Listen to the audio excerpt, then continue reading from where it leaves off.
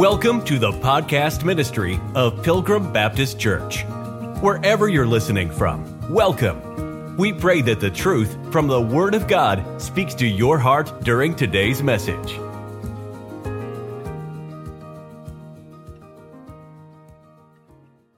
The title of the message this morning is, "To Whom Will You Pledge Allegiance?" This holiday that we're celebrating here in America, may I remind you that it was made possible with people with guns. This is why we have freedom. Cain rose up and he killed his brother Abel. He slew him. That was the first murder. Cain killed Abel. I don't know if he used a rock. I don't know if he used a stick or a knife. I don't know what he used. The Bible doesn't tell us. But I know this: God didn't ban rocks. God didn't ban sticks. God didn't ban knives. Sin lieth at the door. God blamed Cain. And you know what we have in our nation? We don't have a gun problem. We've got a sin problem. People need to be saved from their sin. And every day we get up and we have the freedom in America to go to work, to go to school, to go to the store, even to come to church. And we get to come home to our families, our own home, because somebody left their home and fought for our freedom. Someone gave up their life. Someone gave up their aspirations. Someone gave up their childhood sweetheart. Someone gave up their youthfulness for you and for I. These are called American men and American women who were brave enough. They were committed enough. They were tough enough to love you and I and our country. And the freedom that we have here is blood-spilled freedom. And these people, they don't want to stand for the national anthem. I got a better idea. Why don't you give your legs to a veteran that lost his legs and let a real man stand up?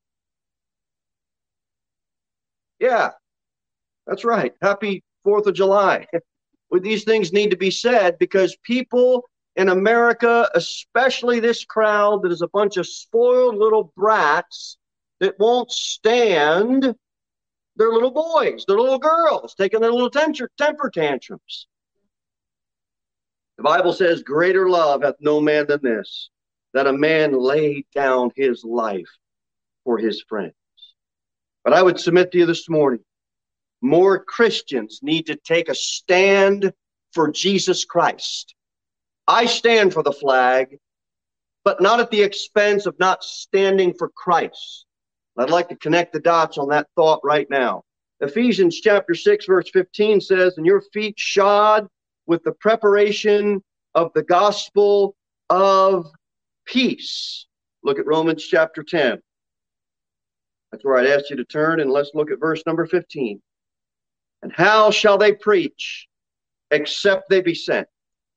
As it is written, how beautiful are the feet of them that preach the gospel of peace and bring glad tidings of good things." Are your feet shod? Are your feet ready to bring the gospel of peace? I submit to you this morning that we as Christians need to pledge our allegiance to the mighty God who saved our souls. He has prepared us.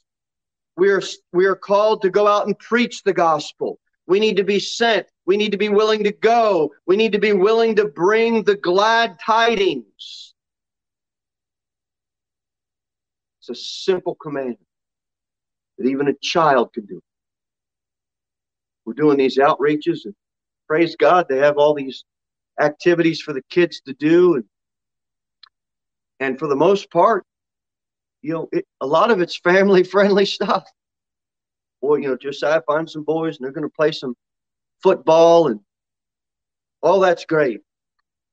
And that's a blessing to a father's heart. What's more of a blessing is to hear the stories on the way home. Yeah, Dad, I got to give all my friends a gospel tract. Well, that's a blessing.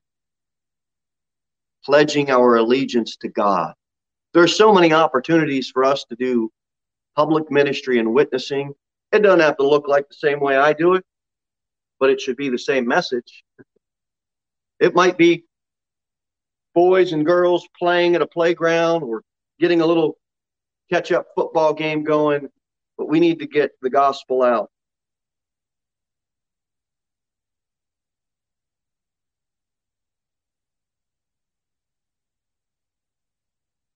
Building a church is completely flipped on its head in the United States of America. It's this. Well, we just need more money. Well, we just need more programs.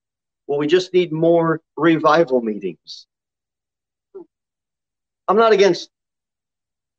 We all need more money. That's a given. I'm not against revival meetings. I think they're great. What we need is men and women that will say, I will take a stand. What good does all the money in the world mean if we're not going to invest it into the gospel of Jesus Christ? What good do all the programs do if all we're going to do is just try to slip in just a little bit of Jesus, but not enough to really convict anybody, not enough to get anybody offended, because then we'll lose them? What good does all the revival meetings mean if all we do for a Friday and a Saturday night is bring a bunch of people in, preach some fiery emotional messages, have them come up to the prayer benches and weep, and then go home Monday and live their life the same way? And nobody hears about the great Savior and the great God, the Lord Jesus Christ. It's not being against these things. It's being for the more important thing.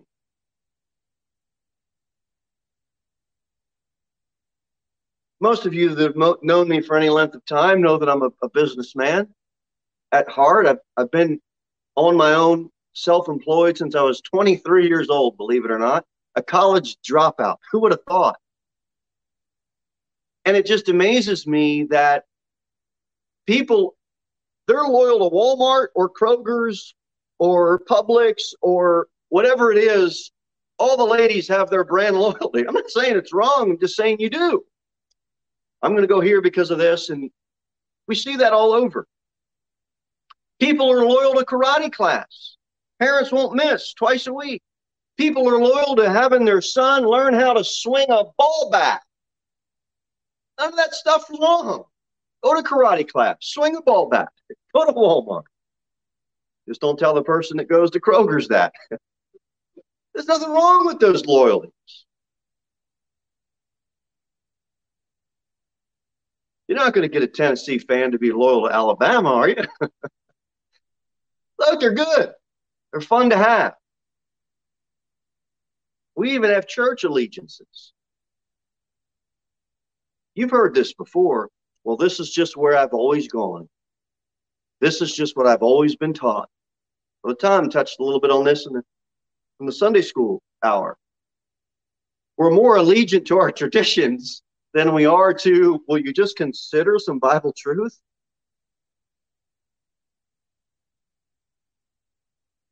Our allegiance ultimately should be to God.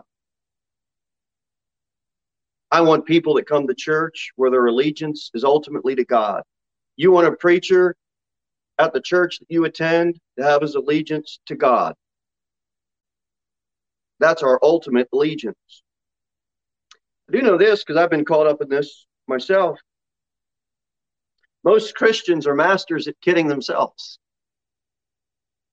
We're just good at it, and we can spiritualize it. They know sports. They know how to work. They know that somehow all preachers are in it for the money. I don't know where people get that. Well, wait, I do, because I've seen that junk too. But we can't paint everybody with the same brush. People know all the sports facts. They know the latest champion and latest winner of the UFC. We know the great sale that's going on at all the businesses around town for the 4th of July weekend. We got them mapped out.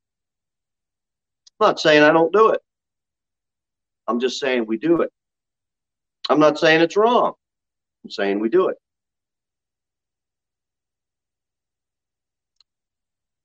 Most Christians are such masters at kidding themselves that they know for sure that the election was stolen and we need to make America great again. Except we've gotten away from the fact that there's something more important than making America great again. Why don't we make America spiritual again? Let's make America biblically right again. If you want to save America, if you want revival, then we need to get out and preach the gospel.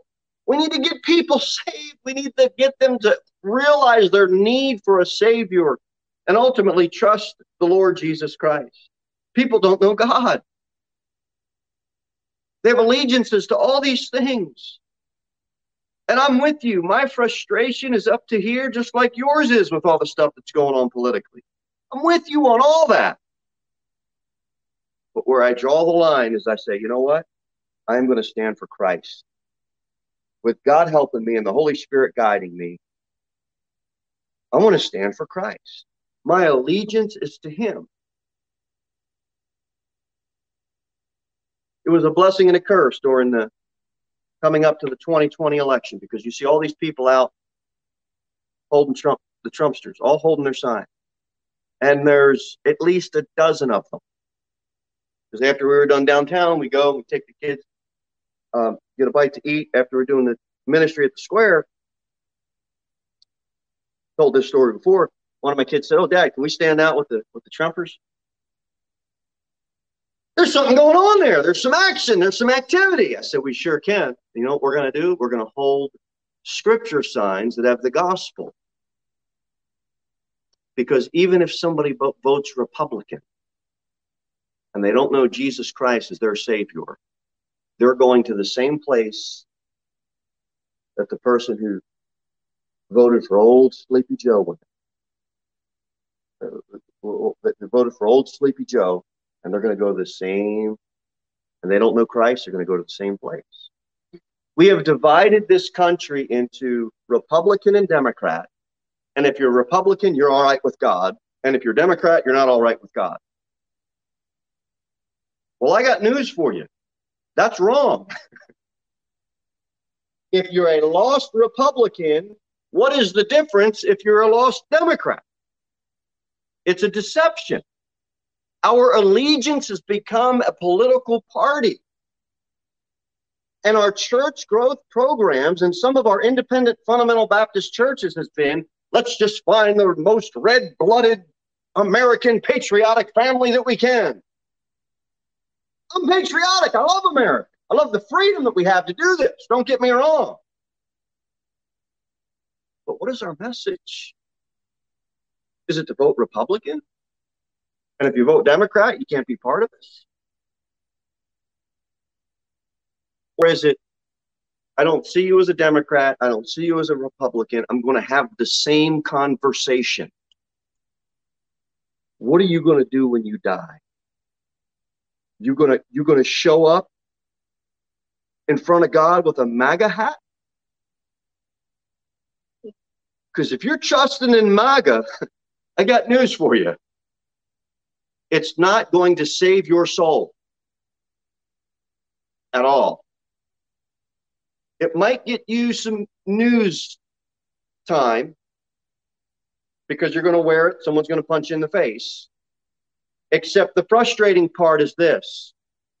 People are willing to do that. Young people are willing to go to school and wear a MAGA shirt, a MAGA hat.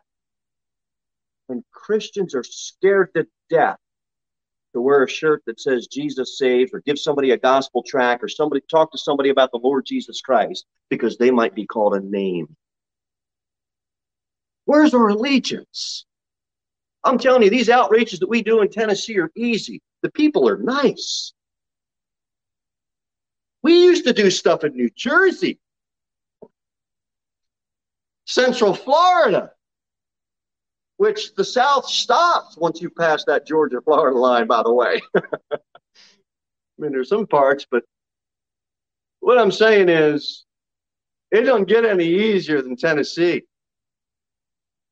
There's still that remnant of Christian manners, Christian respect. Might not be saved, but they're not going to be. They're some of the nicest and most well-mannered unsaved people that you'll meet because it's just a different culture. And I thank God for it. I think we all do and recognize it. I ask you to turn to 2 Peter chapter 1. Let's go there.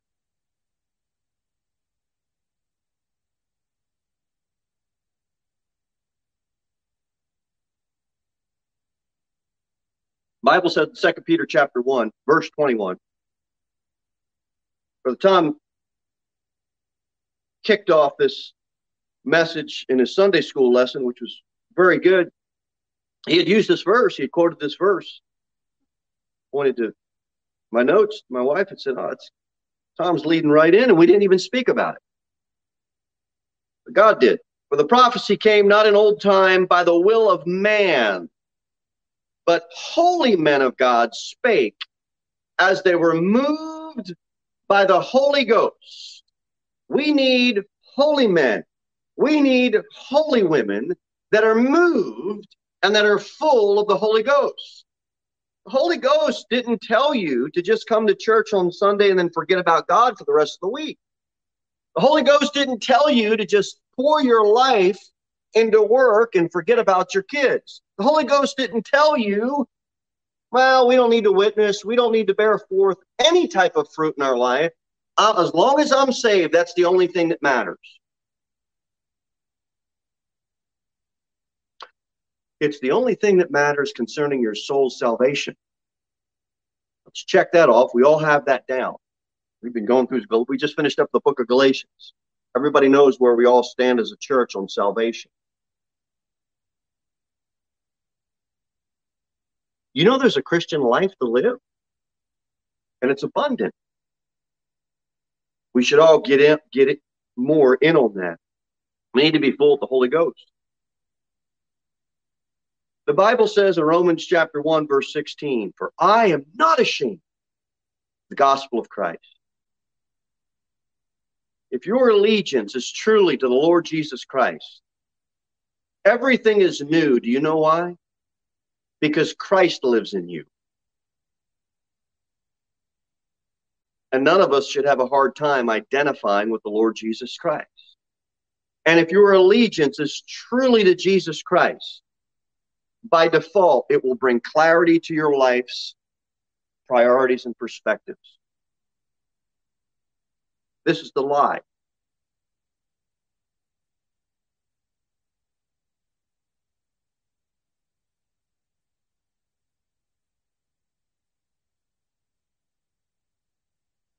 The church as a whole, the so-called church as a whole, they look at the world and they identify that's what the world likes, that's what the world listens to, that's what the world is swayed by. Let's offer that at the church house because that'll get them in.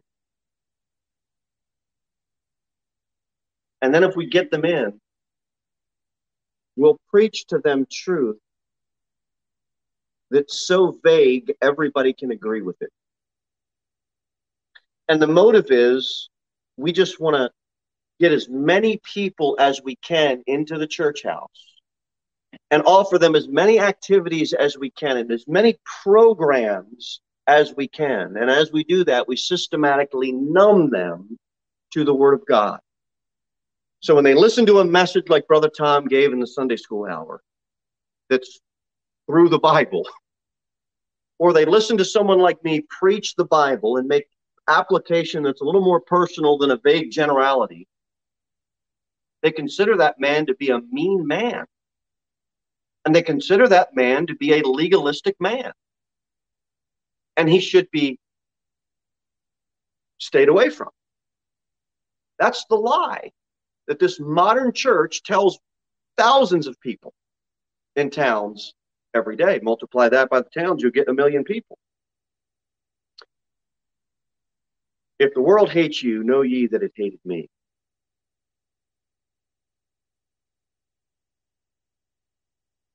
Well, I thought we're not supposed to hate. No, we're supposed to hate the things that Jesus hates. We're supposed to love the things that Jesus loves. The world hates you. Jesus loves you. Why don't we love Jesus more? Because the world has such a pull. The Bible says in 2 Corinthians chapter 5, therefore, if any man be in Christ, he is a new creature. Old things are passed away. Behold, all things are become new. Not just some of the things that you think you'll be okay with. Language is new. Music is new. Dress is new. Thoughts are new. Places that you go are new because you're a new creature. Why is the world so dedicated to the things that they have allegiance to, and Christians have a hard time not getting all bent out of shape if somebody points out something in the Bible that offends them or they disagree with?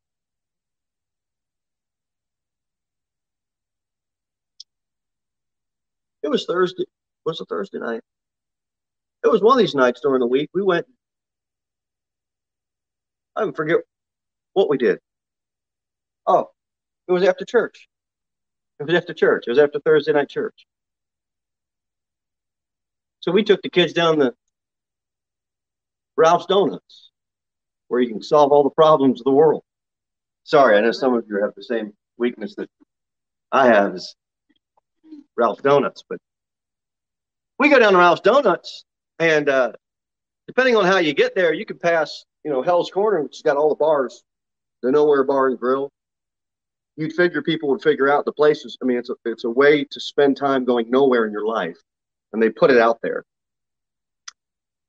They got the Red Silo, they got Cedar 37, they got Father Tom's Pub, and then right across, when you go down to Ralph's, right across from that, they got the tap room. Look, I'm not trying to guilt anybody. I know people have commitments, so don't take this the wrong way. I want you to receive it in the right way. You know how big the Thursday night midweek service is? Let's just say not as big as this. Every single one of those bars during their midweek service, it ain't Friday night, it ain't Saturday night, it's a Thursday night, and they're all crowded. The tap room, the doors open, the bars, you can look in and see everybody's filling up the bar stools, the music's a going, the rounds are being bought, people are drinking it up, they're eating, they're having all their merriment, and we come from a midweek service with 5 people. And I'm not just saying you, I'm saying Christians in general are more committed to their allegiance to the world. And I look at that, and I sit down in Ralph's Donuts, and I say to myself, God help us. God help us. Well, I got Little League. Give Little League back to the devil. Well, I've got karate class. Give karate class back to the devil. If it keeps you from allegiating yourself to God, then get rid of it. I didn't say it's sinful. I said if it keeps you from God, then give it back to the devil. It's an idol. And we have so spiritualized the things in our life where the Bible doesn't say they're sin, and we use that and justify our calls to pledge our allegiance to it rather than to pledge our allegiance solely to God. Things that aren't sinful, we do that with. Now, going to the tap room or Father Tom's would be sinful. Just I don't want anybody to misunderstand. Galatians chapter 2. Keep your finger in 2 Peter if you would. We already preached through this as we went through Galatians, so I'll just touch on it briefly. Galatians chapter 2 and the 20th verse. I am crucified with Christ. Nevertheless, I live the way I want to live. Nevertheless, I live doing the same things I've always done. No, nevertheless, I live, yet not I, but Christ liveth in me, and the life which I now live in the flesh, I live by the faith of the Son of God, who loved me and gave himself for me. The barkeeper isn't going to give himself for you. The world isn't going to give itself for you. But there's a man, Christ Jesus, who did give himself for you. Can we pay more allegiance to him? That's how we have revival. Individual Christians getting their souls revived by the Holy Ghost and living as holy men and holy women. You know you're on the right path when someone says to you, an old friend or an old neighbor or an old workmate, or someone you knew before sees you. You know you're on the right path when they say, "What happened to you?" You know you're doing good. Because then you can say, "Well, let me tell you what happened to me. Jesus Christ saved my soul. And he loved me enough to die for me. And I want to commit to living for him." I didn't say commit to going to a foreign land to be a missionary. I didn't say commit to being a preacher and preaching the word of God. I didn't say commit to doing every single public ministry that comes up in the church. I didn't say that. I'm not trying to discourage anyone that's called to do that. In your everyday life, have you notched out time for God? I want you to come to church anytime the door's open. I want you to be at church. That's not going to make you get right with God. The outreaches that we do, I'd love for everybody to get involved with the outreaches. That's not realistic. Not everybody can do it all. That doesn't mean you're not right with God. You've got to go before God. You've got to figure out what it is that God would have you to do or not do that you're struggling with your allegiance to him. What is it? 2 Peter 1, that's our verse for this morning. "For the prophecy came not in old time by the will of man, but holy men of God spake as they were moved by the Holy Ghost." We have men and women that aren't moved today because life is ultimately defined by shallow commitments. They'll say they want to grow closer to God. From the young college student all the way up to the married man, to the single female all the way up to the mom that's married with kids, they will all say, if they're Christians, "Yeah, I know we should be committed to God more. We should read our Bible more. We should pray more. We should serve more." Everybody would agree to those things. But what does that mean? How is that defined? A lot of this shallow type commitment is a result of shallow preaching. You know what read the Bible is turned into? Skip over the parts you don't like. And call the preacher or call the Bible teacher that preaches against the sin that I do, just call him a legalist. Don't look at the sin that you're doing. That's what read the Bible means to a lot of these preachers, a lot of these churches, a lot of these Christians. I don't want to be like that.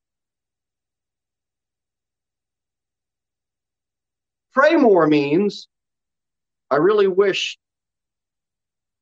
the red-blooded patriotic crowd would be able to get Trump back in office.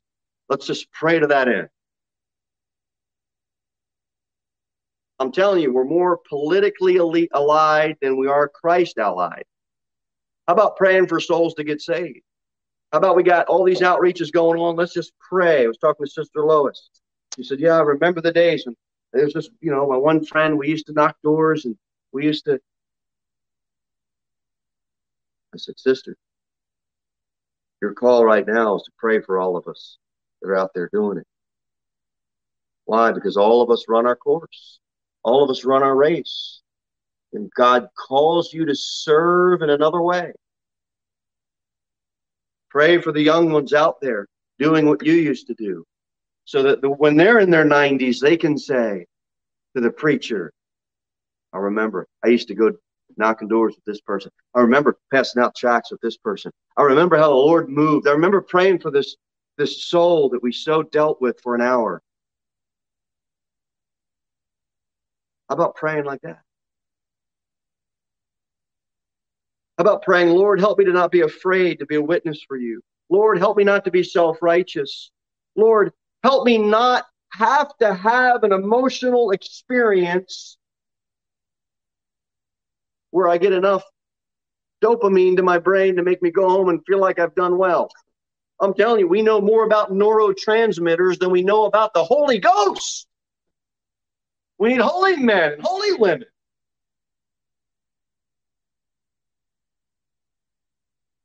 Serve more means it's just shallow. Serve more means, well, I sent in my tithes, I'm good. I've got my Joshua 24 sign and t-shirt. As for me and my house, we will serve the Lord. And so that's service to most Christians. Joshua 24, amen. Okay, that's a start. But are you actually doing that? Is your house serving the Lord? Well, what do you mean? Well, do you pray each night with the kids? No. Do you do devotions anytime during the day? No. Anytime during the week? No. Anytime during the month? No. Do you go to church? Well, on Christmas. Anytime else? Well, yeah, Easter. Any other time? Well, if someone's getting married, I'll show up. How are you serving God when you systematically convince yourself that all your reasons are righteous? It's a shallow, shallow Christian life. 2 Timothy chapter 4, if you would. 2 Timothy chapter 4. Shallow preaching gives Christians an allowance to distract themselves. And as a result, we move more away from solid, hard Bible preaching and teaching. And we tend to draw ourselves closer to these vague generalities. And we're okay with it. 2 Timothy chapter 4, verse 3 explains why. Look at it. 2 Timothy 4, we'll start at the third verse. For the time will come when they will not endure sound doctrine, but after their own lusts shall they heap to themselves teachers having itching ears, and they shall turn away their ears from the truth and shall be turned unto fables.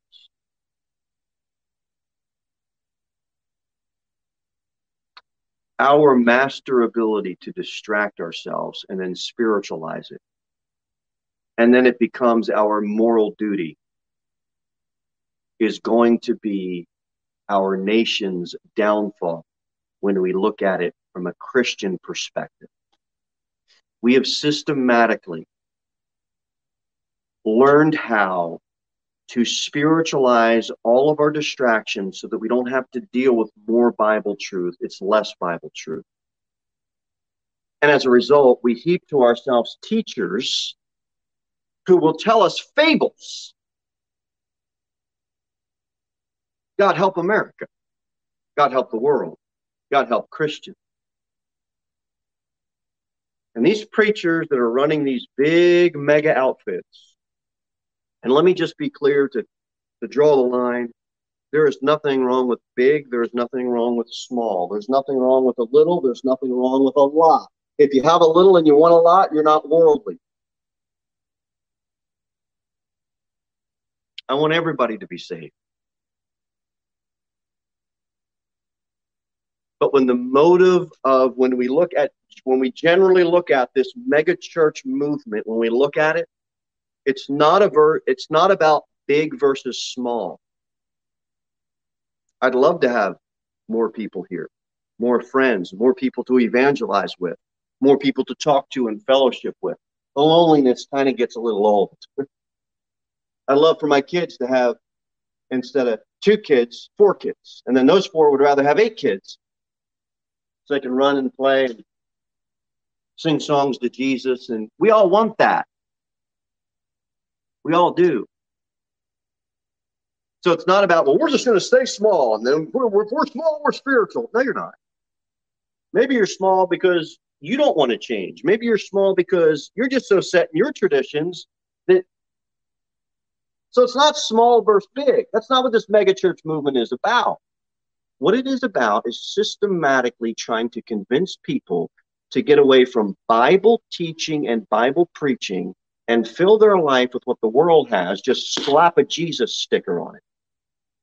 You won't hear hard preaching about sin except, you're a sinner. They won't name sin. They want to get you off of Bible teaching and Bible preaching and get you on to this vague generality. And it's a distraction so that you can sit and hear them tell you fables or stories. And they're good stories, but they're fables. Not against stories, but when you use it as an agenda for Bible preaching, that's a problem. Lastly, I'll say this. Two more things we'll say, and then we'll close. Our commitment to God really is a direct result to who we surround ourselves with. Everybody in the business world, in the athletic world, in the intellectual world knows you need to surround yourself with people that are good or as good or better than you are in order to grow. You think the Major League Baseball team goes and practices with the local middle school? They're getting guys that are better than them to get around. We need to be around people that will encourage us, not quench us. This is why people hire personal trainers. It's hard work, but they need to get a trainer to tell them, no, do this. No, do one more, but I don't want to. Shut up and do another one. People pay big money so that they're going to get off their fat, lazy butt and get to a gym and get on a treadmill and stop eating, ding dongs and Twinkies all day. Right? I figured young ones would like that, right? Because you can't eat ding dongs and Twinkies all day. You got to go out and play. And people pay big, big money to go to the gym. They pay big money to get a trainer to pay them, tell them to do something, and they're upset about it for 35, 40 minutes. But people can't come to church and listen to, a big, mean, ugly man tell them, no, God said, don't do that. That's sin, and go out and do this. You hurt my feelings. I'm going down to the Catalyst. We have spiritual wimps. Try winning a UFC fight with that type of attitude. Try winning a major league championship with that type of attitude. You wouldn't. The whole team would laugh you out of there. Yet Christians somehow think that if somebody says something that offends them,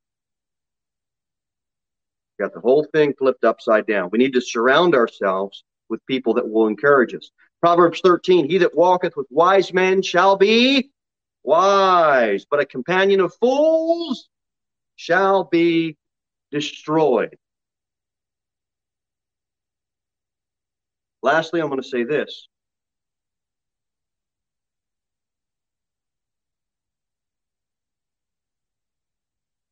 If your allegiance is to Christ, it will bring about wisdom. The Bible does say wisdom is the principal thing.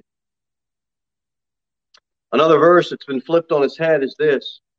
1 Timothy 6:12, fight the good fight of faith, lay hold on eternal life. That's been redefined as just fight with other Christians. Who cares about fighting with the lost? We found somebody on YouTube that really, really has an angle on Christianity. I mean, no other local preacher in town does, but this guy does.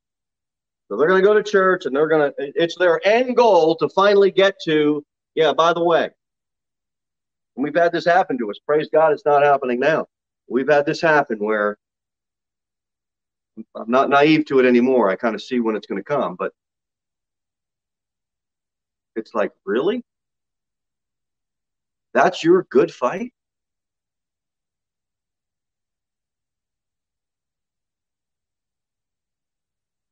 You're upset with me because I didn't let one of the women lead the Lord's Supper? And you're going to leave church over that? That's your fight? You say, what are you talking about, preacher? Just praise God you don't know what I'm talking about.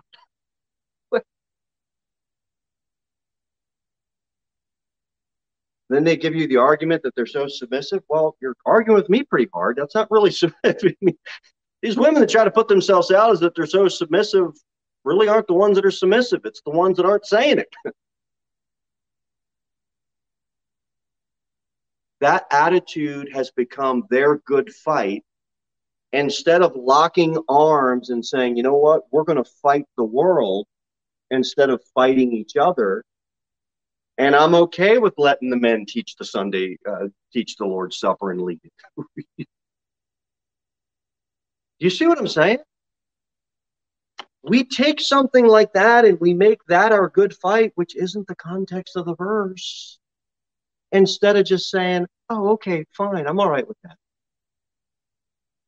And use all of that energy and gusto to go argue with a lost person for an hour who hates God and is heading to hell. We need those type of people on our team, by the way. I don't know. They got an angle on God. They're going to let you know about it.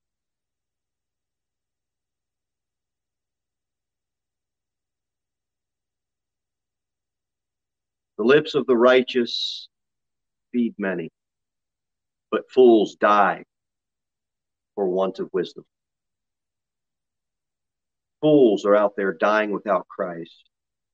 Let's pledge our allegiance to God and go feed them. Proverbs 5:23 says, he shall die without instruction, and the greatness of his folly he shall go astray. All we like sheep have gone astray. This whole world has gone astray, and they're going to die unless somebody brings them the gospel of the Lord Jesus Christ. Jude, verse 25 says, to the only wise God, our Savior, this is our fight. This is our good fight. Introduce them to the only wise God, the Lord Jesus Christ. We are not going to have revival if God's people are too busy running to altars looking for an emotional experience. We're not going to have revival if too many people are looking to have another organized fellowship supper. We're not going to have revival if all our young people are just going to these big youth camps and just throwing dedication sticks into bonfires and going home and feeling real rallied up and then going back to the same way that they lived their life. We're going to have revival if God's people say the only wise God needs to be known. And we make that Savior known to those who aren't wise and are dying and have gone astray. And then we will have revival. We need to fight the right fight. I can give you doctrine. You know, if you've been with us any length of time, we got a lot of doctrine in Galatians. Matthew 24, it's verse by verse. You're getting a lot of doctrine on end times. 1 Thessalonians, you're getting a lot of doctrine on understanding the second coming versus the rapture of the church. Great, we got all that. For the prophecy came not in old time by the will of man, but holy men of God spake as they were moved by the Holy Ghost. Unless the Holy Ghost moves in your life and in mine, then all of our doctrine and all of our knowledge means nothing. Thank you for listening to the podcast ministry of Pilgrim Baptist Church. We look forward to seeing you in the next episode. In the meantime, you can sign up for our email newsletter at www.pilgrimbaptist.church.